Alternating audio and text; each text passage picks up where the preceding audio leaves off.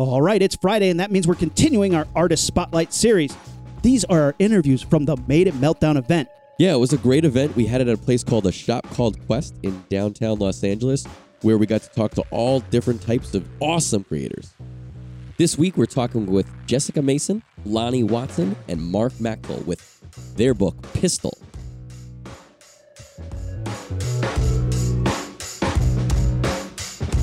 All right, Launchpad Podcast here, hosting the Meltdown event at A Shop Called Quest down here in downtown. I'm here with the creators of the comic book Pistil. Would you guys just go down the table here and introduce yourselves? Tell us what you do in the book.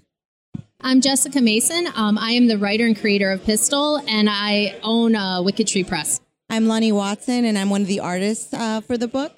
And I'm Mark Maxwell, and I'm also one of the artists. Excellent. And will one or all of you tell us a little bit about the book? What's the book about? How, Jessica, you had the idea for the book, right? It was your start. Yeah, so it was my little baby. let us know about the book, and then let us know how that idea came. Okay. Well, Pistil is from Mexico originally, and she is a survivor of sex trafficking.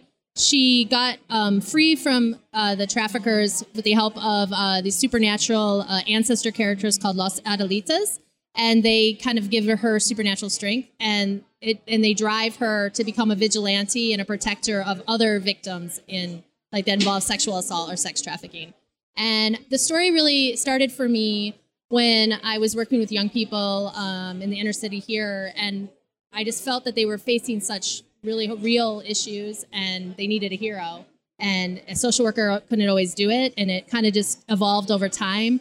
And seeing these really horrible news stories and feeling like nobody cared about it, and I wanted to shine a light on it because I think that's kind of heroic in a way to shine a light on the problems. And luckily, with right now in this time period, people are shining the light. It's the perfect time right now. Yeah, I agree with that, definitely. actually. But when we started, no one was shining the light as much, so we wanted to. When did you start? When was the story originally conceived and started to be produced? Well, when I finally connected, when I asked you about it, it was probably a couple years ago. We even thought we were late on it. We were worried that this story was kind of coming a lot of time after all these things were happening, but sadly, I feel like it just keeps coming and coming, and it's just it kind of fit right in perfect timing. Yeah, and so I just sent the script over to Lonnie, and we had never made a comic. I had been researching it and wanted to do a comic story. She's a screenwriter. I'm a screenwriter and come from film.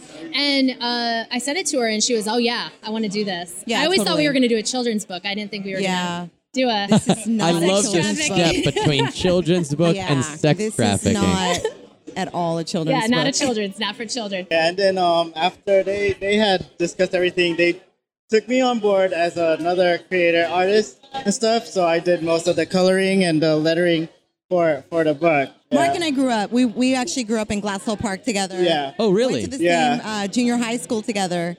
So we were friends on Facebook, and he kept posting some really amazing imagery, and I have my own company. Yes. So we started working together artistically. We're both. Yes. I'm a multimedia artist. I do a lot of other things outside of comics. Yeah. So I met him, and then we started working together. And then when I started working with her, I said this would be kind of the perfect marriage of all of our styles together. So. Had you guys worked together before, Yes. Lonnie and Mark? Yes. I've worked with. He's working for my company for about 7 years. Oh, artistically, screen printing, imagery, 3-dimensional work. I do a lot of sculptures and stuff. I did a lot of graphic design before, but I love illustration, so I kind of went back to illustration and just focused on that. Yeah. But I did a lot of design work. Absolutely. He's That's amazing. how I started. So That's super cool. Yeah, and he was doing the coloring and lettering for the first issue zero, our origin one. But this next one, we collaborated more, and he did a lot of the drawing as well. So cool. So it's kind of what morphing. a great, I've talked to a couple comic creators this week about, and you said you had a film background. I have a film background as well. Yeah. Film is such a great idea, but it's such a hugely collaborative medium. When you have even a small film, you got to have 7 or 8 people involved with it, right? When you have a comic book, it can sometimes be literally one person or a handful. And it's great when you can work together with your team so closely. And it seems like you guys certainly have that. Jessica, how did you find them? Well, it's strangely enough, Lonnie and I, one of my side gigs was a while back was teaching science enrichment. Okay. Yeah, so as I was doing screenwriting and producing and making movies, it was like, okay, I want to teach kids and work with kids. And so I taught science at a program she ran, and we just had a lot of but our side gigs were creative side gigs. Like she was We an love the artist. community. We're super community And, based. yeah, so- we're very Sure. into community and working with the young people in the community. Absolutely. And we just connected, and since that first year we met, we wanted to do something creatively, but Yeah. we didn't. We couldn't figure it out We for a couldn't while. figure it out, and then this was it. And I think I wasn't artistically on that path, and she was working with someone else at the time. And then after a few years, I think we just started figuring it out. we found the project. Absolutely. Strangely enough, How yeah. cool though! Like, I mean, it seems like you guys have a lot of synergy and a lot of organic motion with this project. It For seemed sure. like you guys figured it out when it was time, and it seems like you guys got going. How many issues deep are you now? Well, we just finished issue 1. Yes. That's pretty good. Yeah, we've got 7. That's the goal to finish. So we started at issue 2. So that's as deep as we are. And have you planned out the whole arc to Yeah, be in And 7 so they've issues? seen the outline, and I have the scripts, and they each have their different way of liking to do art. Like Mark likes to just get a couple pages at a time. He doesn't always want to know. Well, He doesn't want to know everything. 'cause You like a little bit of suspense in it? Yes. Lonnie has to know everything. I like to know. Well, Lonnie and I met the first time we did it. We met a lot. Yeah, we did. We just figured out our system of how to It work was, together. but I found it really hard because I'm not really used to illustrating in that form, Right. And writing and actually drawing everything the way you structure it out. My mind couldn't. I'm very much I'm a muralist. I'm a sculptorist. I do a lot of screen printing, hands-on, get my hands dirty kind of a thing. Right. This was just so much more detail-oriented. And this was your first comic, correct? Yes. And so I just wanted to do it to say I did it even. Sure, yeah, yeah. And she and I, our deal was, this was it, this one comic. And it's like, That's how I get no everybody. way it happened.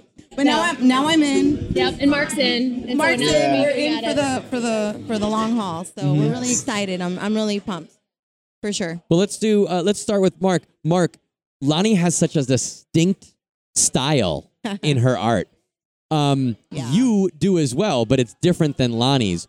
Is it, I don't want to say hard or easy, but how is it adapting your style to kind of work with hers and gel with hers?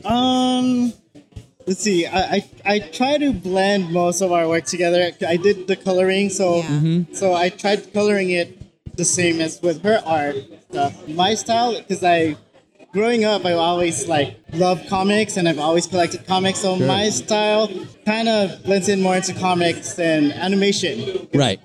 Yeah, I watch a lot of animation when growing up, and that's how my style tends to be. And hers is more like murals And stuff, so culturally. it's a different type of style. So trying to color it and making it blend together. And we talk a lot. Yeah, I we mean, talk we a sit lot. We together communicate a and talk lot about the just to make colors. it work. Yeah. Yeah. I'm more urban, sort of graffiti, Yes. hip hop kind of vibe. Sure. And a lot more Anime. rough. I'm not smooth. He's smoother than I am. Yeah. He's a lot more streamlined in his work, and a lot of my stuff is really raw, which I really like. And we're really trying to blend it together for this book, but we also want to have our own identities within it. Sure, So sure. That's super important, so people know kind of the vibe that we're trying to kind of create as a team, and that's kind of what we're working on right now. Yeah. Right, and the book has a very strong Mexican flavor, like Jessica said. And I feel like when a lot of times in a comic, specifically a comic, when you have a cultural or a ethnic aspect to it, if both writers can't cater to that, the art is not as it's not as together. Yeah. Yours definitely does, and it is together. I feel like you Yes. guys are on all three of you, but the art, you guys are on the same page. Just to coin a We've phrase. been working together for You, so long, yes. and I'm actually Central American. So my dad, I'm from Guatemala. So, and we grew up in East LA, Northeast LA, and so we're representing, I think markets too. We grew up in the same neighborhood, went to the same schools. So we definitely both have a vibe that's very Northeast LA, East LA. Yeah. And that's what she wanted. It is one of the reasons And I think reached out I to think her. in her soul she has a lot of that in her too. She likes what we like and sort of the culture and the aspects of who we are in LA. We are LA. So this book represents LA. That's awesome. I'm very proud of that. You should be. I mean, it is a very, very fun book. This is one of the few that I've actually gotten to read Awesome. before Thank you. before Thank the. you. Oh, thank you appreciate guys. that. It's fun. Yeah, that's really great. It's fun that part of my job is to read comic Yeah, books and then that's a talk great about them. Like that's pretty That's cool, right? amazing, yeah. Jessica, as far as the book is concerned, do you feel that the book itself and the content matter is almost like a call to arms based on what it's about? It was for me, and I think that it is probably for Absolutely. them. This is one thing that I wrote that I had an activism agenda. You know, it's like I didn't want to. I was writing with the sole purpose of I want to talk about this topic, and I want people to care about it, but I also want to make it mainstream enough that they engage in it in a in a superhero kind of way, and but it's hard content. Sure, So it is a cause. It's a cause driven thing for me. Because it's something that, as a society, things that I don't understand is how we can turn our backs on it so much, like in all different forms, like when girls are kidnapped when girls are not allowed to be educated, when they're kidnapped, when they're turned into child brides, when they're just assaulted at parties, when they're just people are like, oh, where are all these girls in DC? Obviously they're runaways and they're being trafficked somewhere, like in rural areas, and it's like we all just need to pay a little more attention to it. So it did come very much from that, which is weird because I usually don't write like that because it's dangerous. Sure, yeah. It's dangerous to write about a cause because you can get you can get preachy, and you got to be careful. But even that being said, I feel like the medium of comics is, I don't want to say safe, but it's one that you can do that and make it interesting, and it, depending on if you're good at it or not, it doesn't feel preachy. It doesn't feel like you're hitting someone over the head. But I feel like it's a great medium. When you have a soapbox to stand on, it really allows you the freedom to kind of to get your message out. Do the three of you feel like you're doing that with this book? Yes. Yeah, exactly. And I want to be cathartic too for survivors. If they read it, it's like, okay, like I am that angry. I am that angry, but you got to figure out a different way to solve it. You can't go around killing everybody. Sure. Yeah, but I mean, it's nice to just see those guys get killed every once in a while. And in comic book form. Well, yeah, for sure. Okay. It kind of makes it okay. But, it's not real, but okay. Well, in the first issue, since you read issue 0, it was very important for me that it was a big conversation we had a lot about killing.